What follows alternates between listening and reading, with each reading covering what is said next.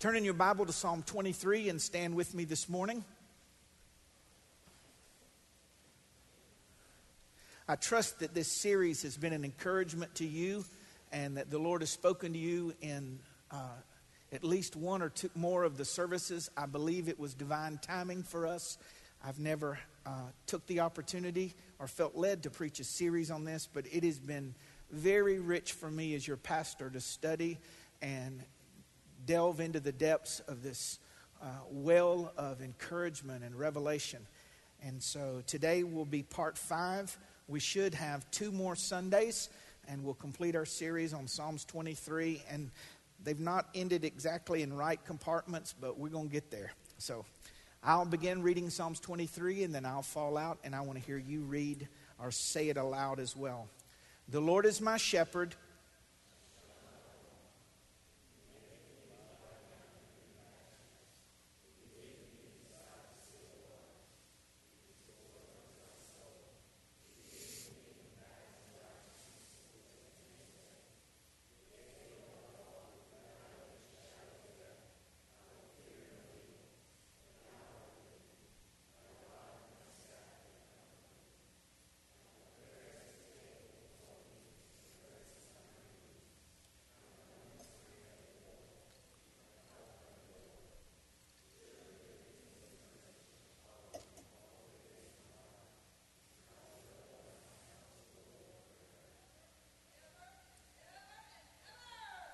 That's right. And on that note, you may be seated.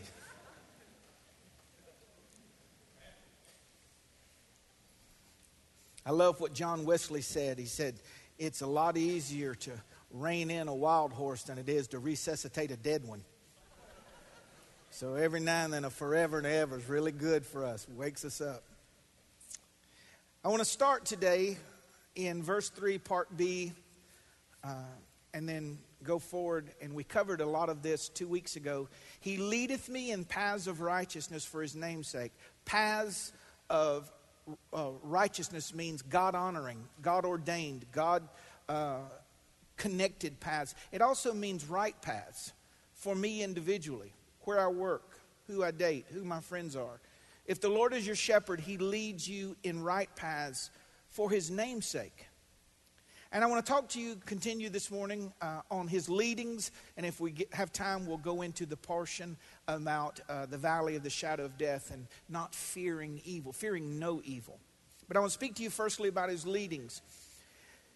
It's one thing to say something, and it's another thing to mean it. It's a very old illustration, but it's very applicable. I heard very few that bring across the point as clearly as this. Early on, now if you remember this when it was happening live, you are old. Do y'all remember when they hung a wire across Niagara Falls and they wheelbarrowed across it? I hope most of y'all didn't see it live or hear about it, you know. But they would hang a wire across Niagara Falls and they would tightrope across it. Now that's one thing. And then this guy said, how many of you believe that I could push this wheelbarrow across it? And the crowd said, yeah. Who wants to get in the wheelbarrow? And a lady said, I will. This is our difficulty. This is our exposed reality. We sing lies to God and about God. We say things about him that when it comes time, we're nowhere near the wheelbarrow. See, the people that don't know God never stand and say, we believe. We do that. But when he asks us or invites us or points us into difficult places, we do not believe that his pathways are best. They are always best. Is that me? Wow. Saying S louder than I usually do. They're always best. And for some to say God's pathway, the Lord leads us along the best pathway for our life. But to believe that, to get in the wagon and say, I'm going to believe that every direction the Lord leads me are best. Because I believe, and I want you to picture this wagon all day today. I believe that God is too wise to make a mistake and he's too loving to be unkind. We need to come to a place where we can honestly say this for ourselves, not worrying about anybody else. For my babies, daddies and mamas, you know what I'm talking about. You'd give your life in a minute for them, but to trust them to God's care over your own. To say, I believe that the Lord's plans for me are perfect. They're perfect in their intention, they're perfect in their revelation, they're perfect in their process, and they're perfect in their result. I believe that the shepherd is great, flawless, and cannot make a mistake, and will not lie. To believe it for every situation. Not some of the time, and not most of the time, but every time. No exceptions, no exclusions. The Lord is my shepherd. He leadeth me. He does not drive me. He does not command me. I love this perfect analogy here about the tightrope across Niagara Falls. He doesn't point me to go. He leads me. John, you want to do this? Come on. And if there's a revelation of him, see, it's not that we're bold or great or filled with character or courageous or we're super spiritual. If you see God, people will think that you're courageous. If you see God clearly and follow him, it's not that you're courageous. You just see what other people don't see. You know what other people don't know, and you will do what other people don't do with that revelation. Our problem is we have professed and sung and decreed way past our actual reality. The Lord is my shepherd. He leadeth me. He leadeth me in right paths at the right time. Even if it looks like it or not, that he's leading me in the best pathway, even when my situation contradicts it. Some pathways are vindicated in this life. Others are vindicated in the life to come. When you hear of people giving their life for the gospel and missionaries being murdered, and you say, how can that be best pathway? Wait till coronation day, when they receive a martyr's crown by the hands of the Lamb of God. Some are validated and vindicated in this life. Others are validated or vindicated in the one to come. But God leads us in right paths, even if it doesn't look like it. Even if they make no sense. It is not your job to figure out God's pathways. It is our job to walk in them. We're not supposed to figure out the why or the how. I heard one preacher say we are educated far past our obedience. We're just to walk. How freeing it is to walk behind a shepherd and not have the answer to where you're going or how you're going to get there. That's on the shepherd. Even if his leadings lead us backward or to loss. Straight paths are rare. Predictable paths are even rarer. But the same Christians who believe that God gives have a difficult time believing that God taketh away. God leads at times backwards. Sometimes he deconstructs. Other times he constructs. Sometimes he adds. Other times he takes away. Whichever he's doing, blessed be the name of the Lord, because I know he has my best at heart. This is the dividing line. Do you believe? Do you get in the wheelbarrow believe that God has your best at heart? The only way we wouldn't is if we believe he'll fail us in his character or his power. That's it. He doesn't have the power to get me across, or he doesn't have the character to keep his word. One of the two.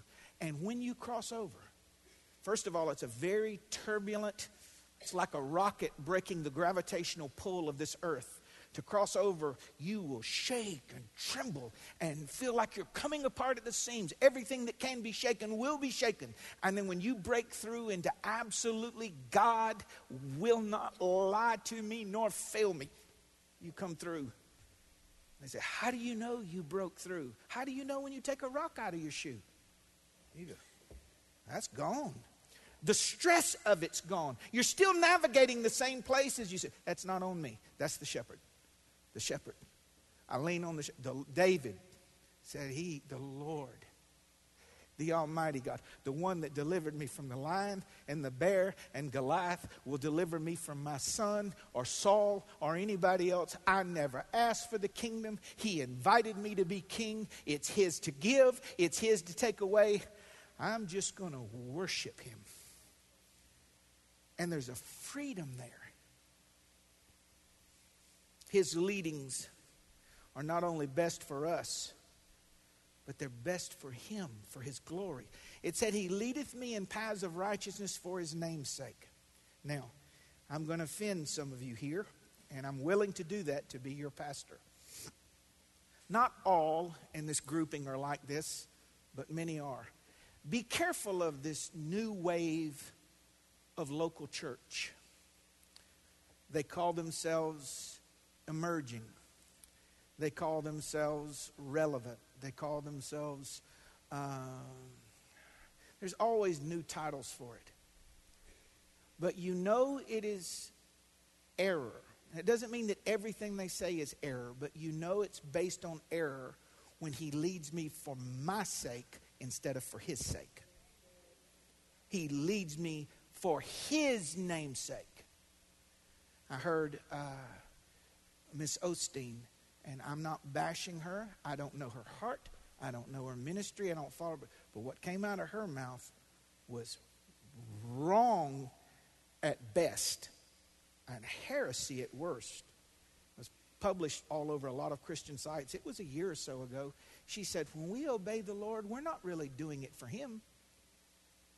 We're doing it for us because it brings happiness and joy and promotion to us. So yeah, kind of in a way it's for him, but it's not, because the Lord's greatest desire is for us to be happy. Time out. God grants us joy unspeakable and full of glory. To every life he deals out happiness, and to every life he allows sorrow. But everything, look at me this morning and listen to your pastor. Everything, every gift, every taking away, every promotion, every demotion, every blessing, every struggle is for his glory. His glory, for his name's sake, not for mine. We are not writing him into our story. He is writing us into his story. And don't fall for this. They'll heap unto themselves teachers because they have itching ears and they want them to tell them it's about them and it's for them. And there are things for you, but those are byproducts. The primary is that my life, my living, my expression and my time on the earth would bring glory to the Lord. And he leads me so that my life will do that. He doesn't lead me primarily into comfort. As he leads me, I will have comfort. But he doesn't lead me into comfort. He doesn't lead me primarily into blessings, but I will have blessings. Scripture is crystal clear about that. He doesn't lead me primarily into promotion, but he tells me that promotion does not come from the east or the west, but it comes from the Lord. He leads me into paths that will bring glory to him. And any core teaching that talks about God doing it for you is wrong at the center. And there can't much good come out if it's wrong at the center. What it is secular humanism stamped with Jesus on it. Secular humanism is you're the subject of the universe. No, God's the hub, and we spin around him. Now, number 2, his leadings are not without their difficulties. You got to tell this part. God's pathways are both broad and narrow. They can be easy, but they are difficult. And I will tell you that my journey has been more difficult than it has been easy because my flesh fights it. It's not difficult, but it's difficult when you're trying to survive. The way you do stuff, your attitudes, your mindset, your friends, your habits, your music, your everything, and you're trying to get through the sin detector, like at the airport, like a metal detector, and you're trying to walk with the Lord. And okay. And you can go to this other church, or you can follow your own path where there is no detector. There's no difficulty. The difficulty is no flesh is going to glory in His sight, and God wants us to be transformed, changed, not make behavioral changes, change from the inside out, bringing glory, being imitators of Jesus Christ, where the Spirit comes out of us and changes us in our very core. Here are some of the difficulties. His leadings, some of them, there is the testing of bewilderment. You'll find it in 2 Chronicles 20, where the 3 kings came against the people of God and said, we have no might against this great company that comes against us. Neither do we know what to do. If you follow the Lord's leading, you're going to come into places where you don't know what to do. And the shepherd's there, but you can't see him. The shepherd's there, but you can't hear him. All you know is you've been following him to the best of your ability, and you have been led into this bewildering place. Here's the way we would say it. If God is leading me, why this? Maybe I didn't hear the Lord, because if I heard the Lord, this wouldn't have happened. Anybody else beside me done that? If I felt the Lord was leading me, because in our mind, if the Lord's leading us, we'll never get to those situations or putting ourselves in those positions. And here's what they said. We don't know what to do by the reason of this great multitude. So they came into the house of God and they said, and I'm paraphrasing, you told us if we're ever in trouble, we could come before you in this temple and that you would hear us. And it said, I love the imagery of this. It said the men stood there with their wives and children. So here's my wife, and here's my babies, and Kelly's holding one of the girls, and Grandma's got Elisha, because Elisha don't go to anybody but Grandma. Grandma's got Elisha, and I got one of the girls, and they're coming to kill us. Men, they're going to rape the wives in front of the men and slaughter the children in front of the men and women, then kill the men last. 3 kingdoms against this one little nation. And they're standing in the temple, and they said, we don't know what to do by reason of this great multitude. We've been following you. And we don't know what to do. And here it is. But our eyes are upon you. That's not a plan. That's not action. So we don't know what to do. And you've got to get to a place, you've got to be willing to be at a place where you say get in the wheelbarrow clarity. I don't know what to do, but you do. And the word of the Lord came through one of the prophets and said, God wants to say something to y'all. He says, be not afraid nor dismayed by reason of this great multitude coming to destroy you, because this ain't your battle. It's the Lord's. And God's got you in this. But we want him to handle it before there is a it. And see, you're changed in it. Gideon said, where are all the miracles of our fathers and grandfathers? We heard of the opening of the Red Sea, and we hear of the crossing of the Jordan, and we hear of all the victories. Where is that God? See, he didn't have no miracles and victories of his own. This is where the rubber meets the road. We want to have the testimony of Daddy and Grandma's miracles and not our own. And God wants to give you your own Red Seas, your own Jordan Rivers, your own Goliaths, for you to come to places where you say, I don't know what to do, but my eyes are on you, O Lord. And God comes in and defends his name in your life. Many of us don't have those victories because we scream and complain so much in the process that he pulls back and does not do the deeper work that he wants to do in us, where we can have category 10 conflict, but category 11 faith, and says, deal the next card. How can you say that? Because the Lord is my shepherd, and I shall not want for deliverance, protection, provision, power, preservation, healing, promotion. That faith, this is the victory that overcomes the world. Your faith in God, your belief system. Your belief system in God, about God, who God is and who you are to Him, overcomes everything. Nothing can come against you that faith doesn't have the answer.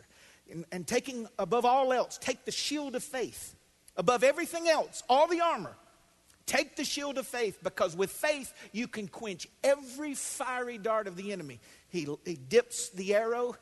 It's wrapped in oily rag and the point's there, and they shoot the arrow, and it's supposed to come into the person and ignite them, keep them on fire. And the Bible says the shield of faith, that arrow will stick in it and it'll go out. I'll kill you. Not before the Lord says so. You're not coming out of this one. Pow. I came out of the last one.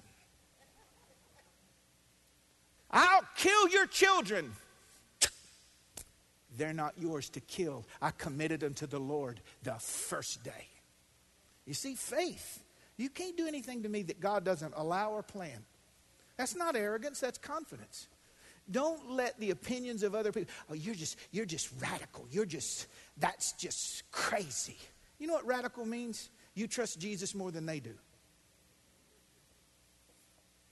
That was free. That's just not even in my notes. There's the testing of sickness. Oh, have I struggled with the charismatics on this one. You're sick, and you say, don't say that. Don't. You're giving life to it. Come on, guys. If I've got the flu, I'm not giving life to it when I say I got the flu. You need to be more positive. I'm positive I got the flu. I remember going to preach for a gentleman. I got off the airplane. He picked me up. I met him there. And I'm sorry, two stories overlapped. I drove into town, went in his office, and he said, "Good morning, brother." I said, "Man, I'm struggling this morning. Everything, all the plumbing, the head. You know, it'll go over one eye, and all that, and the ears are clogged up." He goes, "What do you mean?" I said, "Man, I'm struggling. I'm here, though. I'm going to preach." And he goes, "What are you saying?" I said, "I'm telling you, I'm sick." And that's where I got that statement from. He goes, "No, you're not." I said, "Oh, trust me on this one." I would say the bathroom would tell you otherwise, but I'm not going to say that. I said, "Man, I am sick." And his face got like blood red. You know when the vein comes up on the head and it's throbbing? I'm thinking, man, you need to get that checked. That thing there, that'll kill you. And he was just mad. He looked like he was going to hit me. I'm not exactly. He was like, and you know what's going through his mind? "I've invited you to preach, you ungodly backslid reprobate. You have no faith." I can see it just going through the vein. The words trembling through that. And I said, okay, brother. Okay, just may I ask you respectfully one question? And I don't even have to preach for you if you don't want me to. I'll go home. May I ask you one question? He goes, "Sure." I said, "You say I'm not sick." "No." "Then how can he be a healer of something I don't have?" He made like, you know how you can, like a demon trying to get out in there? He goes, "Ugh!" And he walked off. I was like, "I'll take you out. Don't come near me." He let me preach. And I preached. And the Lord has instantaneously and over time healed me. Listen to me. God doesn't get glory in you lying about anything.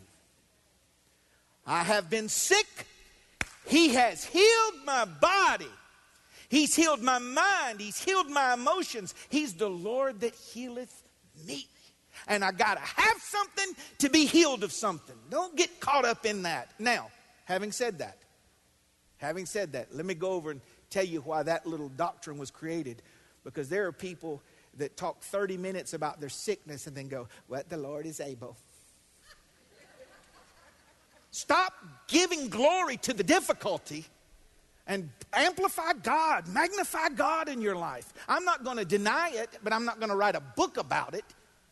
You ever meet anybody, you go, "How you doing?" "Well, I'm glad you asked." And you go, "Oh, no. And by the time they're done, you've got what they got. You're checking for lumps and bumps. And Paul said, I sought the Lord 3 times to deliver me from this sickness. And the Lord wouldn't do it. Well, is he our healer? Yes. Yeah. But sometimes, like it or not, it's in Scripture and it's validated over and over. Sometimes God will allow sickness to teach you something. Oh, that's your God sounds like my Satan. That's what one guy told me. No. I wouldn't put sickness on my baby for anything. If it kept him out of hell, I would. If it kept them from throwing away 30 years of their life, I would. And the Lord said, no, Paul, no. Because of the revelations you've had, if everything worked for you, you'd vaunt yourself and be haughty and heady and be filled with pride, and I'd have to resist everything you do. So because of the level of revelations you have, I've given you a thorn in the flesh, a messenger of Satan to buffet you, but I've not left you in it alone. I've given you sufficient grace. So he either heals me or he gives me sufficient grace. He leads us into difficult places. I'm only going to get through 2 of them probably this morning, so we'll have 2 next week, and then we'll finish up the following week. I said that for my benefit, so I'd know where I was in this. There are wilderness testings. Did you know the Lord will not only lead you into a broad place, but he'll lead you into the wilderness? It says, and the Spirit drove Jesus into the wilderness to be tempted of the devil 40 days. So the Spirit leading the Son of God led him into the wilderness, but he's not going to lead you into one. Let's reason together. The Lamb of God, 1/3 of the triune Godhead, and the Holy Spirit leads him in the wilderness for testing. The Bible said that he learned obedience through the things that he suffered. He learned, if Jesus can learn obedience through suffering, we need night classes. And he led him into the wilderness. So let's pan back. Is he giving us geographical information, or is he giving us something deeper? Places that are dry, barren, no beauty, dangerous, uncomfortable, unpredictable, where demonic activity has access to you. And he does not bring you into that place to shame you or destroy you. It's to make you even stronger. And when the word comes out of you and you say, man does not live by bread alone, but by every word that proceedeth out of the mouth of God. I will not bow down and worship you, because God says that he alone is God, and him only should we worship and serve. And when he came out of that wilderness experience, the devil left him. One of my favorite scriptures in the Bible. And the devil left him. And angels came and ministered life into him. And when he come out of the wilderness, he was the Son of God manifested. Great strength. So maybe you're following the Lord and you went into a dry, barren place, and you say, or some Christian would tell you, well, you must have missed a turn somewhere. No. He leads me sometimes in wilderness places, but he hasn't forgotten me. And if it seems like he's gone, he's just pulled back. And right when I need him most, he's going to flood me with angelic ministry and spiritual infusion. And I'm going to come out greater and stronger and more fearless. Less fear than I've ever had before. This is either really, really good or really, really bad. Y'all are staring at me so intently. There is the test of delay. I don't know of a whiter heat than waiting on God. And I talked about this last week. And if you missed last week, I really encourage you. The Lord had me come up and I left my notes on the first row. And I just encouraged you that the word of the Lord, he's going to watch over it to perform it. And there's no, for me, worse than abandonment, worse than betrayal, worse than loss. When you're sitting at the bus stop waiting for God, and everybody else's buses come by and pick them up, and you can't figure it out for nothing. There's a hollowing that takes place. It's an emptying. It's a tearing of your soul. And it makes deep, cracks in your soul that are later filled with the concrete of faith. People say don't doubt. Hey, work through your doubts. Don't throw them to the side. Work through them, because doubts that have been overcome are the concrete of your soul.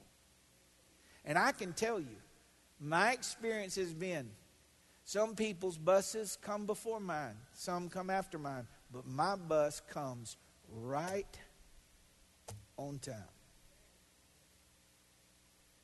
There's the testing of opposition. Some of you may be going through this now at work or in your home or in your ministry. People who oppose you, just don't like you. Are you okay with people just not liking you? There's just some people don't like.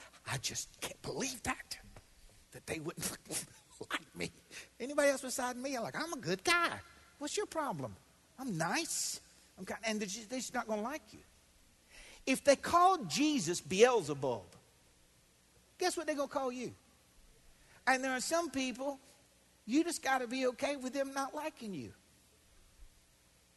Now, I don't mean be mad at them. Just feel sorry for them because of what they're missing.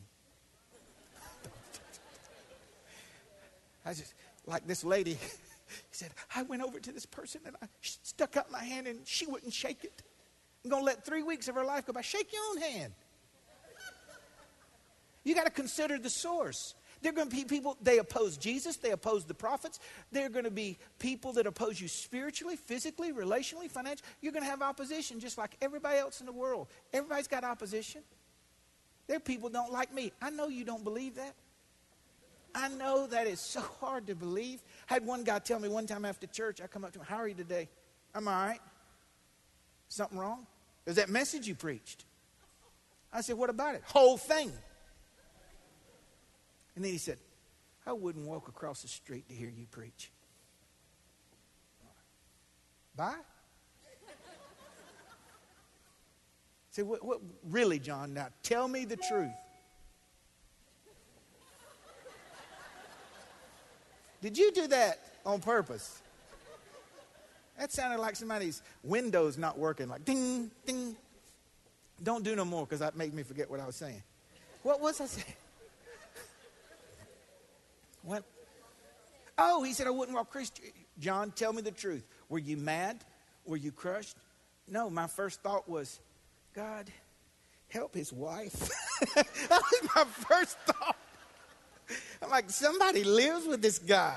Help his dog, help his cat. Consider the source. This isn't in my notes, but I feel I'm supposed to give this to somebody. Consider the source. Most of the people you're losing sleep over or worried about, you weren't even trying to be close with. And even if you were, do you really respect them in the Lord? See, the bond that we have is like precious faith.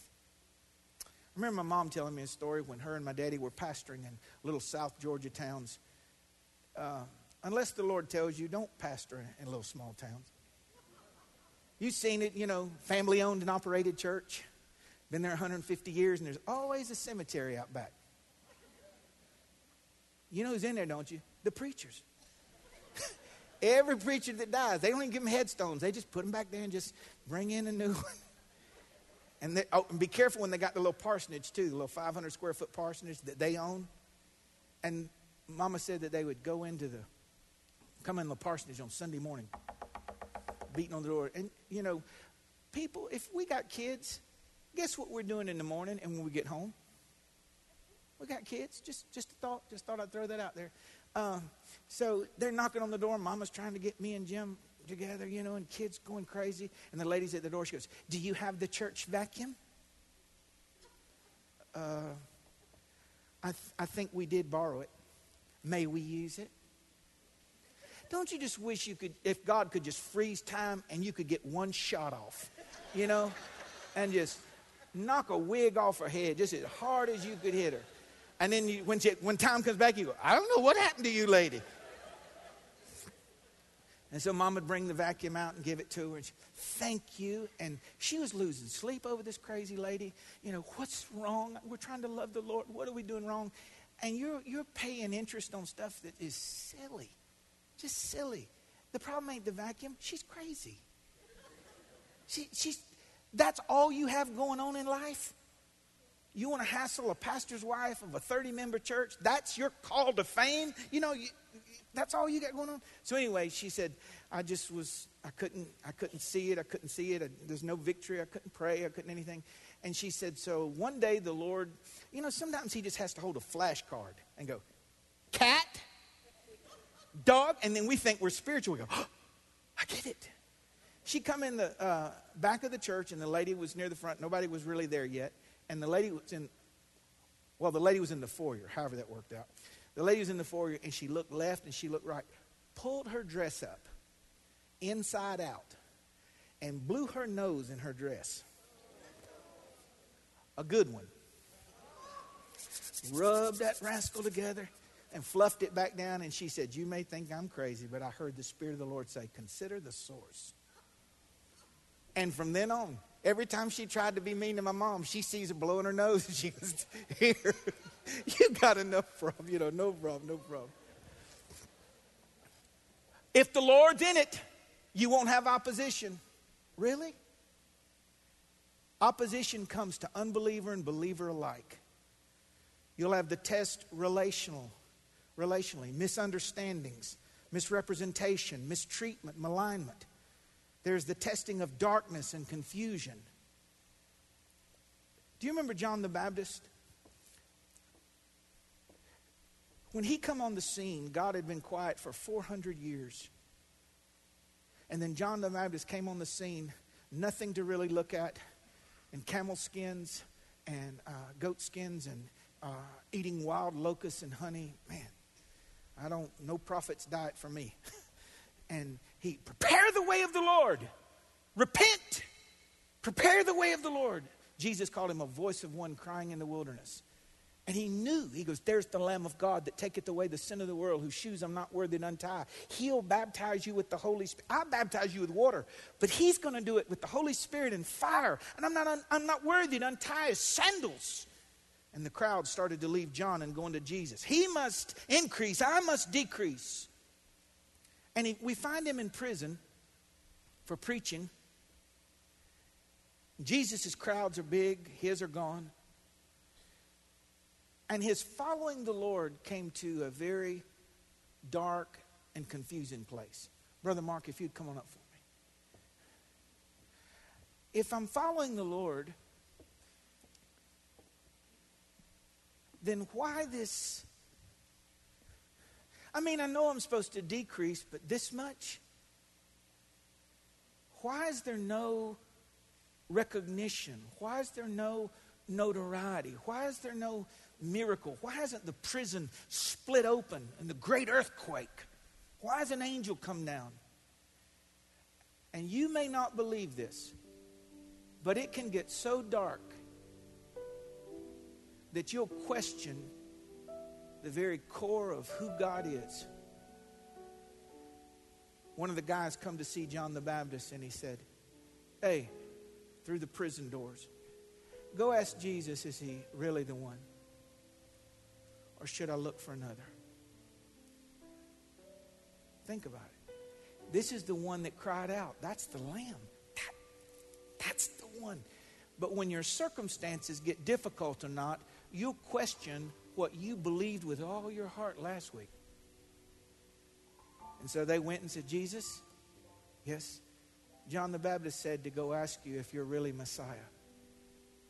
And he said, you go tell John the Baptist the things that you see, how the deaf hear and the lame walk and the blind see and the poor have the gospel preached to them. And tell John this for me. Blessed is the man that's not offended in me. Well, I'm not offended in Jesus, you'd say. I'm just offended in the position. But Jesus led him in the position. Jesus led him into the position. So they come back. John's in the prison. He said, did you ask Jesus? Did he say he was Messiah? He said, no. I think he thinks you know that. But he said to tell you that the blind see, and the deaf hear, and the lame walk, and the poor have the gospel preached to them.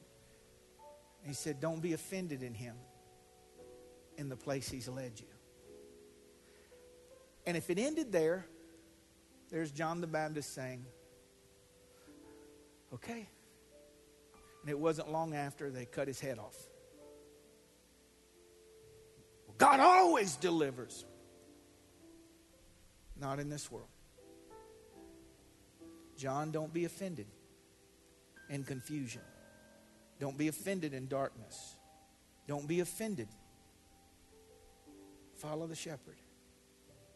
And what John didn't hear, we got to hear when the Bible was written.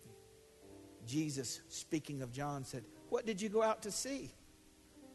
A man in fine raiment? Oh, kings sit in palaces, holding scepters, clothed in glorious apparel. Did you go out to see a reed shaken in the wind? Are you celebrating his weakness and his fragility?" Listen, I've been waiting all morning to tell you this. He said, "I tell you," who's I? Jesus. "I tell you the truth. There hath never been born a man greater of woman than that man." There's never been born of a woman a man greater than that man. John didn't hear it. And there's some things being said over you that you don't hear, but God's saying them. Hang in there. Follow the shepherd. No sooner than his head left his body, he was in the presence of God Almighty. I wonder if God let him hear what Jesus was saying. Never hath been born of woman a man greater than him, because he followed me whithersoever I took him. Are you willing to follow the Lord anywhere? Difficulty, ease, penthouse, poorhouse. Sounds like a marriage covenant, doesn't it? In sickness and in health, for rich or for poor, as long as you and I live, I'm yours. The shepherd is leading you in right paths. He's leading you in righteous paths, even if it don't look like it. And the day will come very soon when clarity will come. I speak it over this house. Clarity will come. You say, "Oh, that's what you were doing." Either in this life or the one to come. As for the Lord, Scripture says, his way is perfect. The word of the Lord is tried. He is a buckler to all who trust him. Would you bow your heads with me this morning?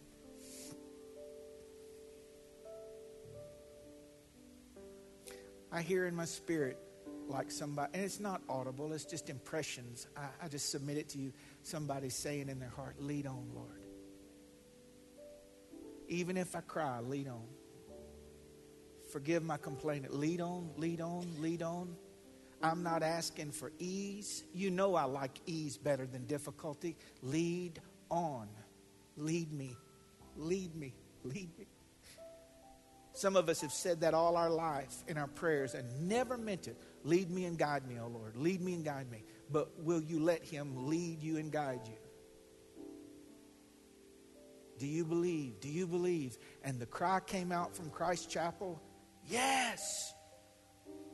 And the Lord holds a wheelbarrow in front of you and says, "Do you really believe?" Who will get in and trust their life and trust that he will get them to the other side, to the shepherd? Can you say with integrity this morning, under your breath, loud enough for the Lord to hear, "Lord, you are my shepherd"? If so, I want you to tell him, "You're my shepherd. I shall not want. You lead me in righteous paths for your name's sake. And even if I walk through the valley of the shadow of death, I will fear no evil, because thou art with me. Thy rod and thy staff, they comfort me. You prepare a table before me in the presence of my enemies. You anoint my head with oil. My cup runneth over. Surely goodness and mercy is going to follow me all the days of my life. And I declare, like my sister, I will dwell forever, forever, forever, forever in the house of the Lord God.